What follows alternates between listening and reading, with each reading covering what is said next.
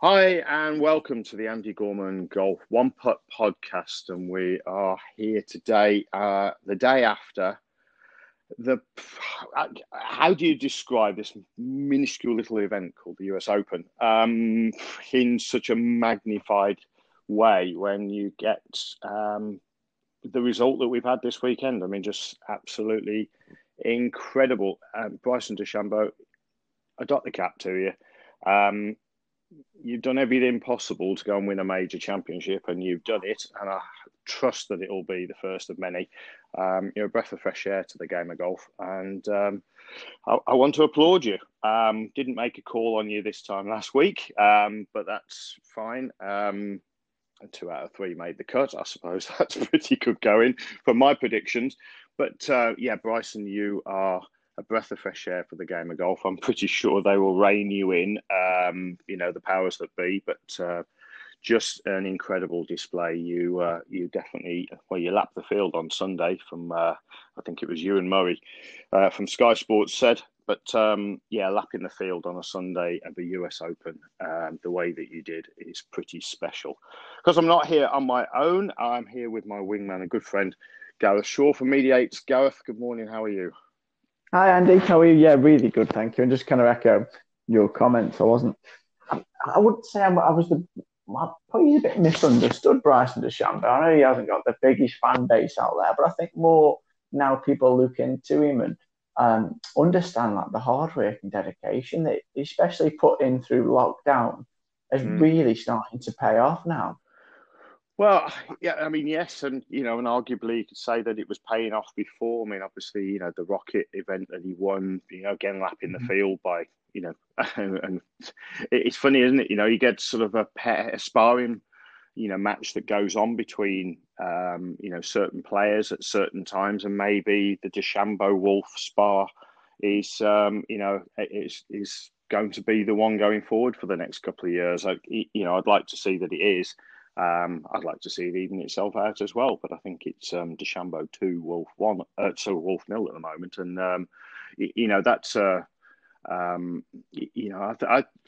I think both players need to be applauded. I mean, Matt Wolf came back, having had a nervy start, and he's not been in the mix as many times as Bryson has, and it showed.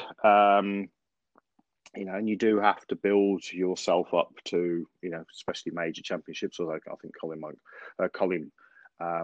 it Morikawa? I think it was Well, too. Yeah, sort of buck the trend on that one a little bit. But ultimately, you are. I think we are now as golfers seeing something special. And will it be special? Will we be talking about it in 20? Oh, I'd like to be thinking we're talking about it in 20 years' time. Me, especially, I'll be 71 years of age. So, that'd be great to think that I would still around in 20 years' time talking about Bryson DeChambeau's records, as we are Tiger. So, I think, there's a very, very good chance, that we'll be seeing a significant, career and major championship victories. So, yeah, like I say, I dock the cap to you, Bryson. You're a breath of fresh air to the game of golf, and we know we need game changers. We had one 25 years or so ago in Tiger Woods, and kind of haven't really had that. I know with I don't want to sort of beat up the guys who've been around a while, including Rory and DJ and Justin Thomas and the likes, but you know have we had a mover and a shaker in the last um, you know 20 years like we have Tiger? And apart from Tiger, I'd say the answer is pretty much no. That's my opinion, of course. But yeah, I think it'll be interesting to see how it goes over the next few years. And then it'll be interesting to see what the R&A and the USGA get up to with regards to doing something about protecting the courses. But yeah, look, there's one way of protecting them, and let's do what you did this week with the US Open. I mean, that's if that's the way to do it, call it the US Open and make sure you put the memo in every single locker. That you're not supposed to break par.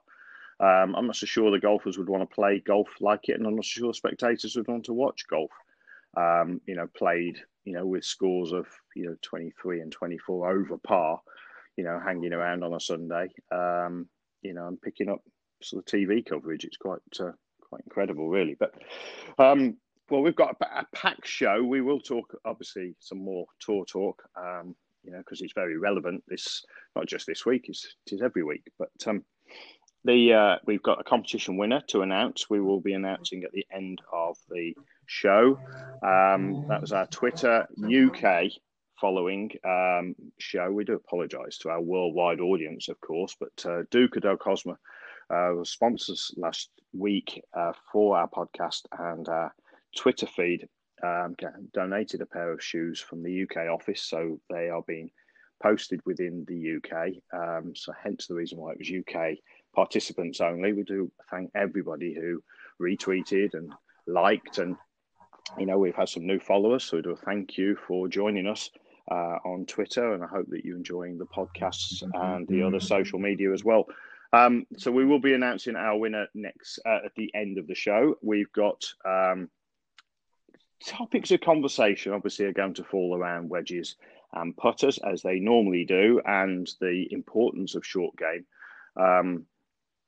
Gareth, what are your thoughts from what you've seen over the last 4 days, especially, but over the last week or so, with regards to the game that we have seen at the US Open?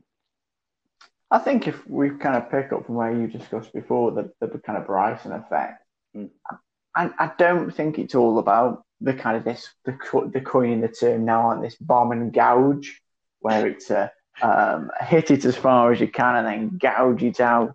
I do believe it's more skill than that, and we've seen it from Bryson this weekend. I don't know if you want to share some of the stats, Andy, but his short game, his approach play, his putting was as impressive as his driving, if anything. Oh, I know.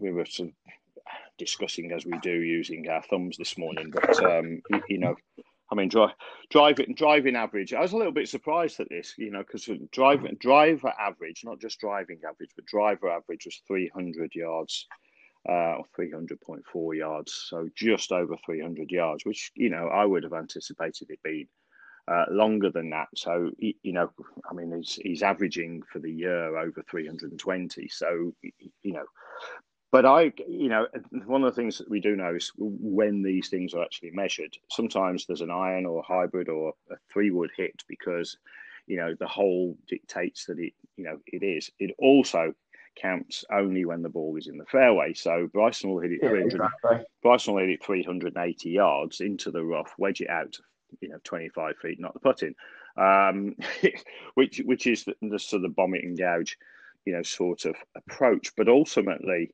I don't know.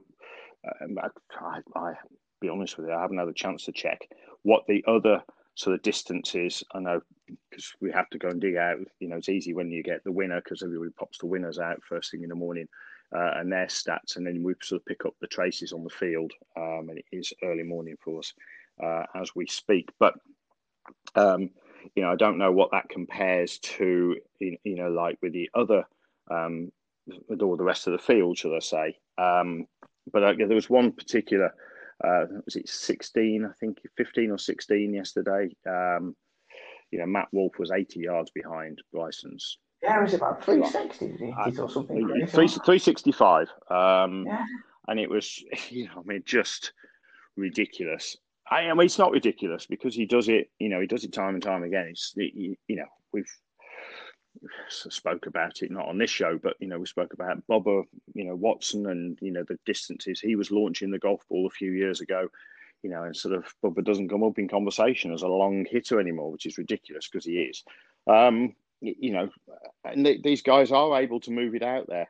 The fairway's firmed up. It's easy to see that the golf course started to run quite quick, and very true, of course, but. Yeah, absolutely.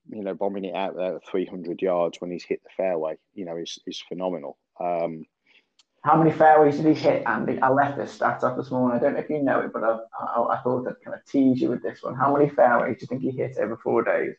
Oh my word! I saw it last night when I was watching it, and I was shocked. I know that it's pretty much the lowest scoring average, isn't it? And there's very few have actually won hitting, fewer, um, fewer fairways. Well, certainly nobody's won hitting fewer fairways. I don't think. Was he first or second in that list of fewest fairways hit or something? He is Um, first. He is now first. he is Angel now first. Cabrera is That's right. second. At Oakmont, Angel hit 40 fairways, and Bryson over the 4 days hit 23. Yeah, I knew it was under 30, but I didn't want to go ridiculously low because I was trying to work out how many fairways is possible in 72 holes. Um, yeah, Not just that's crazy. yeah, it is. To win a US Open from the rough, is unprecedented.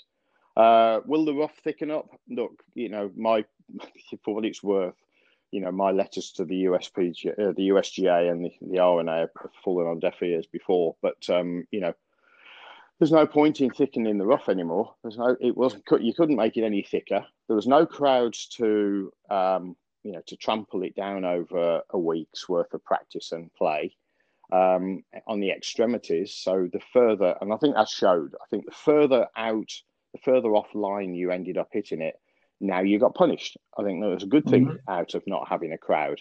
I wouldn't like to see, another year go by with no crowds. I think, what we've been extremely patient as a golfing audience, but at the same time, we're witnessing some phenomenal golf, and that's, truly special.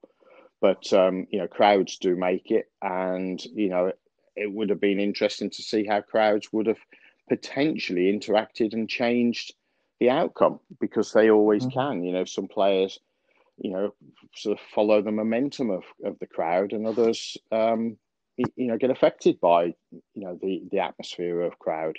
And it will be interesting to see how those players that have excelled this year with no crowds actually handle the extra pressure of expectation as much as anything else. With having a crowd there and the folks, sort of expectations for, their games, and cheering them along before, of course, the jeers start potentially. But when we go back to Bryson, and his stats, not hitting as many fairways and gouging out puts a lot of pressure on a short game. And to win a tournament, well, it's not a tournament, it's a championship, as we know, it's US Open. To win the US Open from the rough, as I've said, is incredible when you think that Bryson was never really known as one of the best players from around the greens and with his wedges. And we've talked about it on the show about how we haven't sort of seen the best of his wedges. I said it, we haven't seen the best of his wedges, and he will learn how to use his wedges, more in competitive circumstances. And we're definitely going to see that. We've seen it this weekend. We're going to see an improvement on that. He was putting +4 strokes gained and around the greens +5 strokes gained. I don't know how that sort of fully pans out to the field in terms of 1, 2, 3. I would put that in the top 10, no question. He's in the top 10, yeah. He's in the top 10. So it's top 10 driving, top 10 putting, and top 10 short game. Says it all. I was reading a little bit about some of the stats about strokes gained and about how distance is important, about getting it close from a couple of 100 yards, and most people can't hit it a couple of 100 yards. So that kind of falls, on deaf ears for a lot of people. And I think it should. The importance of understanding that you're driving out, getting it out there, and your ability to get it out of the rough or on and around the greens, is key. But if you don't have a short game, it doesn't matter how good your long game is. And we can do a comparison, which seems a little bit cruel because actually, Lee Westwood has had a plus strokes gained score, this week at 1.82, which in comparative I'm not going to use the word that Gareth posted this morning to me, which, is pretty cruel. But to finish plus 1.82, in putting, strokes gained is a good number. You're, well and truly into the second half of the field. And but still finished a good way down the order. And this, for me, is one of the things you can't just say it's all about short game and it's all about putting and it's all about driving and it's all about 200 yards or 180 to 200 yards. It's a collective. If you can drive it well, great. If you can get it in the fairway, even better. But if you can get it to 25 feet and start to knock a few of those putts in the US Open, then, well, wow, you've got a fighting chance as now we've seen. So I don't see any reason why, we can turn our backs or suggest that, it's all about long game. The scoring is done by a long game. Yes, it's done by a lot of distance, and it's certainly a heck of a lot easier to get a wedge out of the rough than it is even an 8-iron in 4-inch rough. So, distance is an important factor. And of course, it's going to shape the game going forward. However that is, whether it's done by, the next generation of, now juniors learning to hit the golf ball as hard and as far as they possibly can before they injure themselves, because that needs to be mindfully sort of considered, especially working with juniors. And then, obviously looking at the stats, putting and short game, because if you can't putt, you can't score. It is as simple as that. I just hope that's not forgotten, because at the end of the day, that we've talked about people, yes, about Westwood, but his ball striking's amazing, and maybe that the short game side of things hasn't come to fruition in major championships that he'd hoped, and he'd probably have a dozen major championships under his belt now. If in major competitions he could have got up and down, he could have sunk more putts. But somebody we talked about this morning, who I think has shown it's not about that distance, is Zach Johnson. Yeah, I mean, fully 20 yards behind, in terms of averages, but that's not a fair average, because Zach Johnson only hits 282 yards. That's not short, but by tour standards, around about 160th, I believe, in the field of 160 players is not great. I know it's 160th on the PGA Tour. 2 major championships to his name. I still believe that he's got one of the. I know he's over 40 now, but certainly a couple of years ago, just before he turned 40, apart from Tiger Woods, he was the winningest most individual of all, under the age of 40. Tiger and him are very similar ages. And, he hasn't had a win since the Open Championship in 2015. Gone through a bit of a dry spell. Struggled to hit the golf ball straight enough off the tee with his new equipment when he moved to PXG from Titleist. He's been with them for so many years. Took a long time to settle into the long equipment. Hitting the fairway. And this is one of the challenges that tour players often have. They make they get dropped by their current suppliers, sponsors, equipment sponsors, and then they're looking for the best deal for them. And it wasn't about money for Zach. It was about being involved in the equipment and design of the equipment, and designing his own, so having input to his own equipment. I know that from Seymour, and he used the Seymour putter right the way up until this season.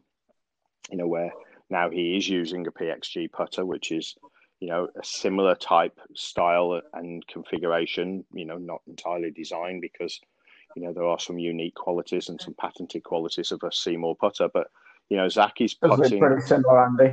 Yeah, they are. Yeah, very much so. And I don't see it available to the general public at this point in time. But we've these things are challenges that a player oftentimes will have to overcome. But they've done it for money, and when you haven't done it for money necessarily, it is equally a challenge you've got to overcome. The fact that unless you go with a non-contracted bag, of course, and you can put the equipment in there that you want to put in, because it suits you best. So, there's a lot to be said for that. 14 club contracts are hard work for some players, and, others, just a case of, I can put anything in the bag and I can use it, type of thing. but others are more fickle. It comes down to the equipment around the greens, of course. It's got to be exemplary, and Zach Johnson is just incredible around the greens. And the first couple of days as well, I've got to dot the cap to, Patrick Reed was leading the strokes gained around the greens. I mean, and miles ahead. And then, something happened. I mean, he even got up and down out of the cabbage on, the first hole and the third round, and it all sort of went south from there. And you just look at it in question and go, wow, 2 great days. But again, can you rely on your game all of the time from the wedge shots around the greens? I mean, that is going to put you under a heck of a lot of pressure. So yeah, Patrick Reed I think he still had the least amount of putts for the week by any player, but like you said, the first 2 rounds, I think he was averaging 1.3 on the green, which is scary. Wow. Yeah. That's I mean, that's an impressive score. 1.3 putts on the greens is is phenomenal by anybody's standards. And of course, his low 20s, in overall numbers. So fair play to him. Yeah, I mean, there's nothing more to say about that, really. But when it comes down to it, what a major championship like a US Open, you've got to be able to wedge that ball. You've got to be able, you're going to have to put the ball in play around, into and around the greens. You're going to miss greens. You're going to get stuck in some of the cabbage around the edges of the greens, and you've got to be able to play from that. And I will say this as a short game coach, a lot of that, when you're looking at the amount of thick grass around the greens, there's a little bit of luck of the draw when it comes to the lie you draw around the greens. It can be really thick and gnarly. Of course, if you're walking off, if you catch the walk-off areas, the grass will have flattened towards the next tee. That makes it extremely difficult. And, ultimately, you've got to learn how to play those shots. But again, you are at the lap of the gods when it comes to that as well. And what's the key, Andy, short game wise, in kind of thick rough?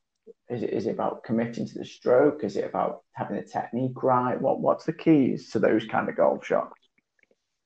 Well, I mean, from the experiences I've had of travel, different grasses behave differently around the club as well. So, yes, technique has to be, has to be understood. I mean, that's one of the things that for me has been a challenge. Watching players like, I feel like a Bashley every time I mention it. We talk about short game, but around the greens, you are going to struggle if you do not have a decent short game technique. And, momentum is the crucial part of technique around the greens. You will get jittery at some point around the greens. This is where the problems lie. You get high-sided, you get a ridiculously quick putt. Once it hits the green, you're playing a chip shot. And all of a sudden, you've got to come out of thick rough and commit to it. And you've got to land it on a marble staircase, for the old expression, ridiculously quick green that's running away from you, that ultimately the ball could go off the green. I mean, that's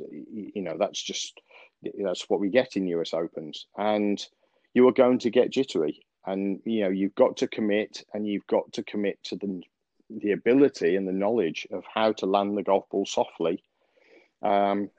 And also be brave to sometimes play away from the flag. And, what I really loved about Winged Foot was that you could be creative around the greens, but you had to miss the green in the right spot to get to do that as well. There was no single route to a flag, but there was a single route away from a flag if you got the wrong side. So you could use the backstops, and we saw that with Bryson on the last green. Of course, he missed the green, having missed the fairway, wedged it short of the green, short side himself, hit it 40 feet past the flag, used the backstop and rolled the ball back to within, less than 10 feet and knocked the putt in for his part of.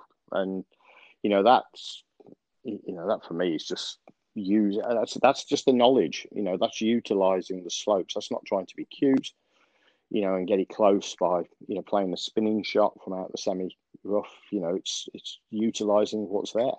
Use those slopes around the greens and and around the flag and make it work. So yeah, you've got to have good technique. You've got to be able to trust your technique. And players likely do struggle to keep momentum going with their chest and body. And that's when the handle gets stuck and, the club can invariably get stuck. And of course, the only thing that moves then is the handle, which invariably then de-lofts the club.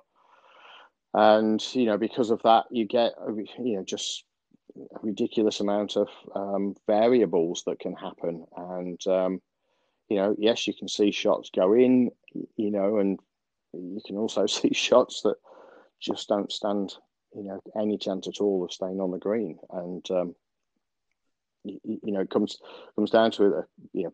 Poor technique will always catch you out. It really does. It's I can't say any more than that, really. Do you think at times that it's fair as well? It's unfair because going back to Lee, I think he was on Saturday. He was playing with Bobber, and he played an absolutely gorgeous golf shot from the back of the green. I'm not sure if it was. I think it was in a bunker, and he got it out. Beautiful golf shot, and it kind of kept going and going and going, and ended up off the front of the green. And I'm just thinking, come on, that was a lovely golf shot. I think the element of unfair. I know what you're saying. I totally get what you're saying, and and there's a lot of people that would say it, especially Lee fans.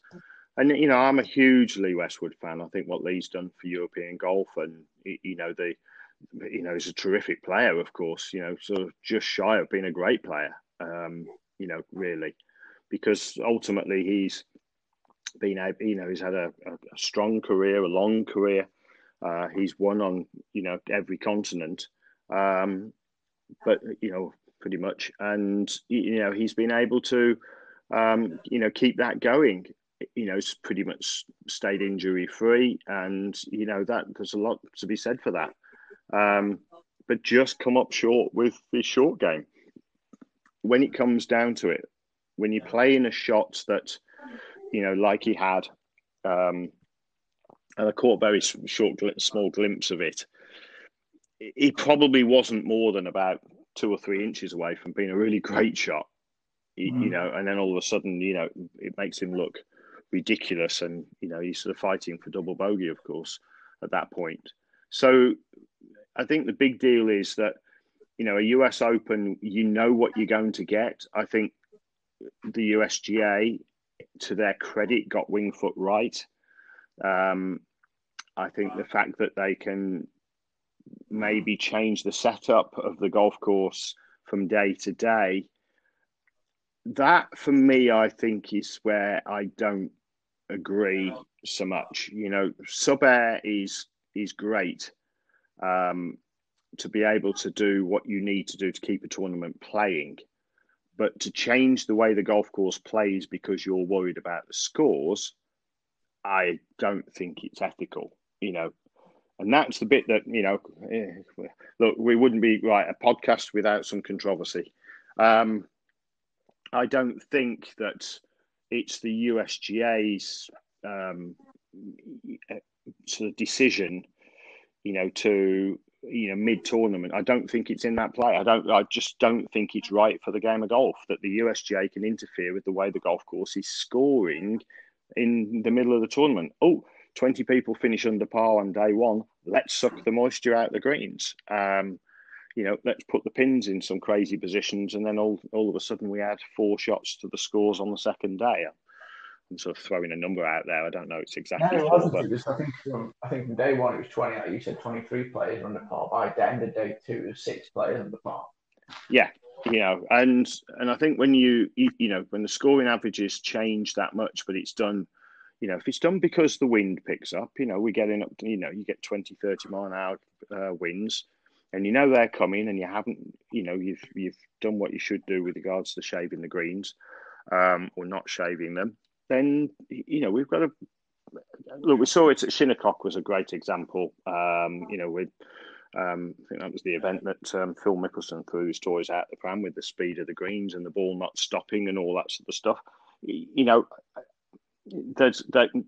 USGA, I think, are the one The US Open's the one event for me that gets the controversy around the course set up. We know it's going to be difficult, and it should be. It is, at the end of the day, the US Open.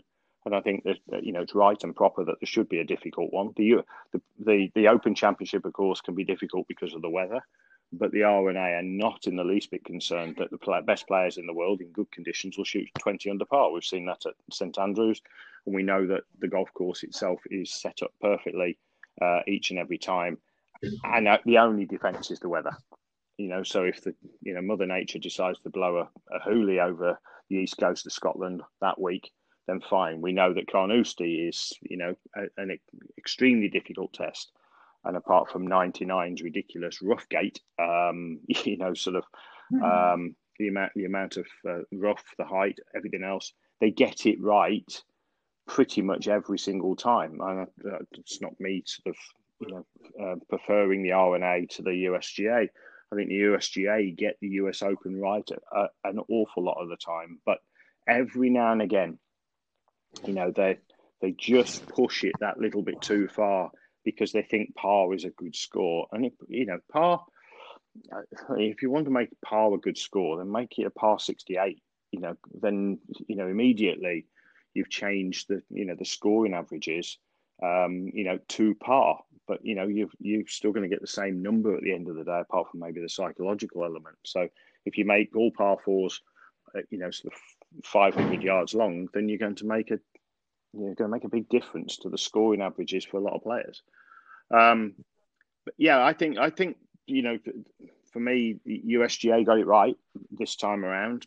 Apart from sucking the moisture out, of the greens, I think they did something that was not consistent with Monday, Tuesday, Wednesday, and Thursday. And I don't agree with that. I think that's that's trying to almost play God with the course and just let the course be what it is. And if the players do what they do, if you haven't set it up quite right on by Wednesday night, the players can't change anything Wednesday night.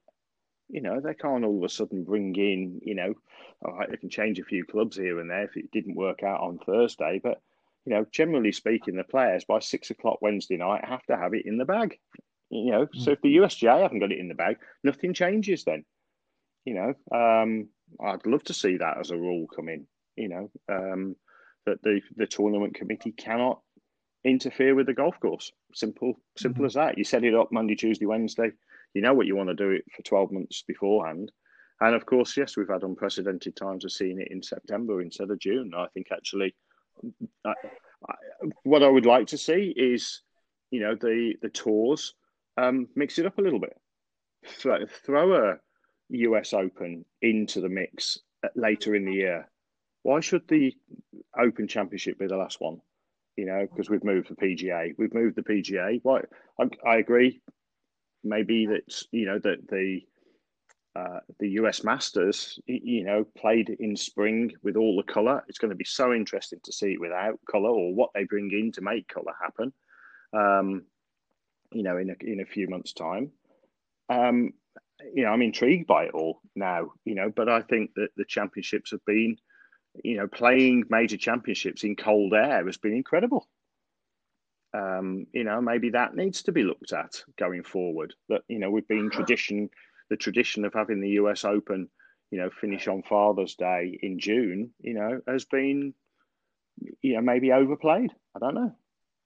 I think that's a great point. It's element, and we rely on that every year with the Open Championship.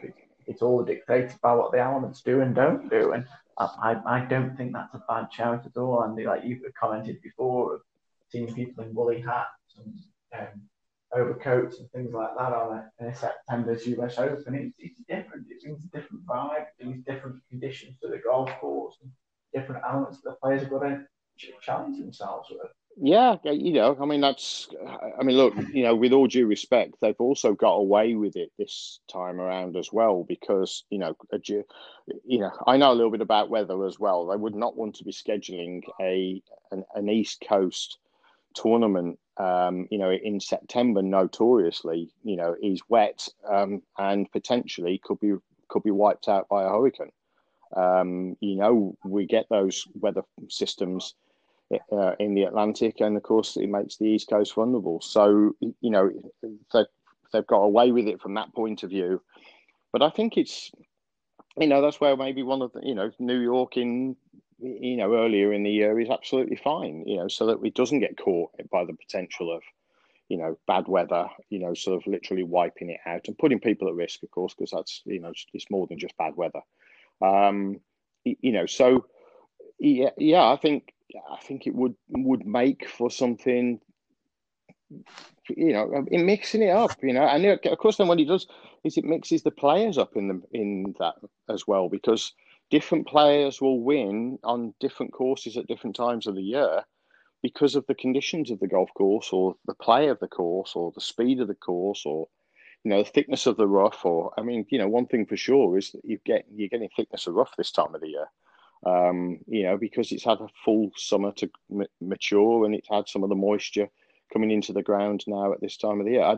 I just think going forward, it would be nice that maybe one in every 3 US Opens were thrown later into the year, and let's see what he does for golf, and mix some of the traditions up. It's yeah, we know that July, the Open Championship in July don't go hand in hand with sunshine, and but you go into Scotland, of course, you're more than likely to get rain as you are sunshine. So and a little bit on the cold side as well. But at the same, I've been in Scotland in October, and it's been glorious weather. I've also been in the same location a year later, and it's been -6, so wind chill. So there are no hard and fast rules when it comes to playing golf in the UK. But ultimately, I think it'd be great, if the tour and the hosting courses could mix it up a little. I like that. I do like that.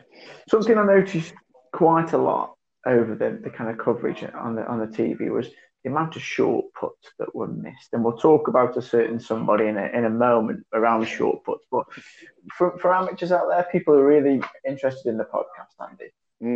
What are your keys over these kind of 3 and 4 footers? What should a player be considering, or taking a little bit more time, or technical wise? What should they be doing?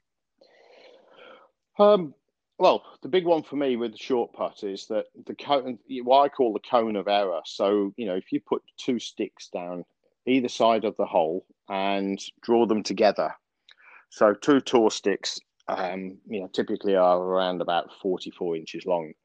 So if you put them down, on the edge of the hole, and then just draw them together, and then place a golf ball in the mid, as far to the end as you possibly can with that. So you've got this sort of triangle, this sort of nice long triangle. That's the amount of error that you've got in order to make that putt. Now, assuming the putt's straight, you've got around 6 degrees of error, 3 degrees either side of the center line into the hole. Now, you'll be looking at a putt around about sort of 38 to 40 inches, if you put it inside of that cone. And, I challenge anybody to consistently miss, putts of that, if you understand what that cone is doing for you visually, to miss putts consistently. So, that's what you're working with.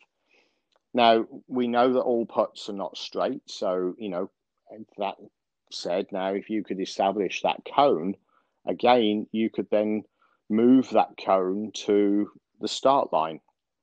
And then say, right, okay, well, this is where I'm going to set myself up for my start line. If it's a left edge putt, move the center of the cone across to the left edge of the hole, and now see, where the variables are. So, so the center of that cone in the left edge, that's your start line. You can pull it a little bit and still catch the left edge. You can push it a little bit and still catch the right edge, but you're going to put a risk into that miss. And invariably, we see putts missing on the low side for the recreational golfer and the high side for the professional golfer. We generally look at speed being, and speed determines your start line. Of course, where you choose to hit the putt is based on how firm you're going to hit it. So if you're hitting the putt, at a good speed, you are in good order, to make that happen. I think when we get to it, we're looking at putts that are much more of a challenge at US Open speeds, because you could be looking at 6 inches of break on a 4-foot putt. Now you've got to make a commitment to your start line and to the speed, and you're not going to be using a lot of speed with the putter. And this comes back to a little bit like what we're talking about with the short game, the speed of the putt or the momentum of the putt. So, the putter's only going to be traveling maybe 1.5 mile an hour, to hit the ball 4 feet on the speed of the US Open green. So it's not a lot of speed required, but you do need to maintain momentum of the putter. That putter's got to keep moving through the ball. And the way you do that is using your body, not your hands. But of course, the putt is that short, you do not need to do an awful lot of movement of the handle of the club. So, you're moving your hands from side to side. You can move that golf ball, that short distance. But the big challenge for me is, if you can start to move the putter using your chest, so you feel like, for the right-handed golfer, your right shoulder moves into the backswing first, and that's going to move your chest so that the sternum keeps moving through the stroke. And as you move the chest to the right, it starts to move away from the ball. The sternum moves back behind the ball, and then likewise moves forward into the ball and through the ball. You don't have the variables on the club face at the point of impact that you would have potentially from using your hands. Now, a lot of great putters will use their hands more than they feel they do on the short putts. But ultimately, if you can keep the hands very quiet and start to move the ball the putter from side to side using your chest, you will be, more stable through the ball. And that's a critical part of, what you're doing or what you're needing to do with the golf club. But understanding start lines for the recreational golfer is one of the biggest challenges, and that's why I put a couple of sticks down and say to folk, look, try the cone of error, work out what it is that you've got going on there. And, sort of from there, if you can see that you've got this amount of error, it doesn't make you flippant, or blasé about the putt. What it does is it gives you an opportunity to understand that actually, what, you shouldn't be missing these putts, that, but you do have to focus on the start line, and the speed, will determine that's where that start line is going to be. It's, it's amazing just the difference that I get, that sort of light bulb moment really with golfers when they, sort of stand over a putt and you put that cone down and look at it and go like, God, I shouldn't be missing that at all. But up until that point, the realization of there's the amount of error, can show the amount of adjustment you've got with club face available to you, and you can actually get it right. And I think it's a terrific sort of visual. And of course, then as we move further and further away, and the degrees of error change. Sort of around sort of 3.5 feet, you're looking at 3 degrees either side. When you get to 10 feet, it's 1 degree either side. 20 feet, half a degree of error in either side. And all of a sudden, you start to see that holding a 30-foot putt now with just a fraction of error, you've got, assuming that you got the right start line, you have very little margin for error on the longer putt. But good putters will hold them all the same. Not at the rate they'll hold 3-footers, of course. I think one of the things as well from what separates great players and we're talking great players, tour players here, is that their alarming rate of consistency inside 5 feet.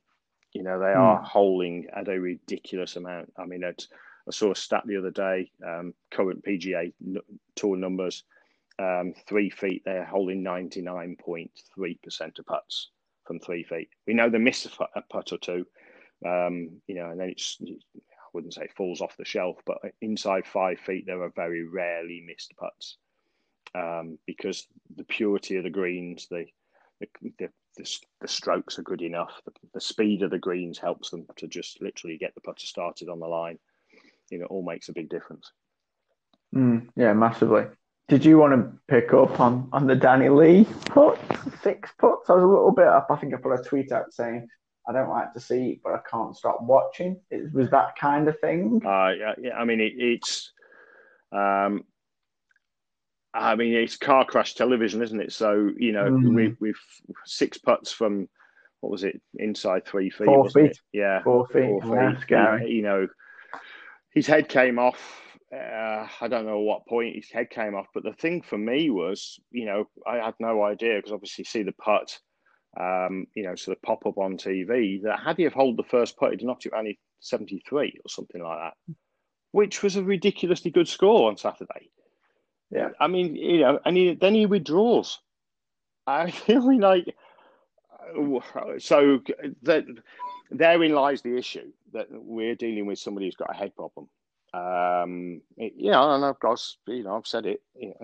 There's something really bugging, Danny, at that point, that he's got to the point where he just will literally just wax a ball. I mean, he missed a couple of putts from, inside a foot and a half, by the looks of it. And, I mean, it just, his head was off, and he held a, 4-footer, to get off the green. So, yeah, I think it's a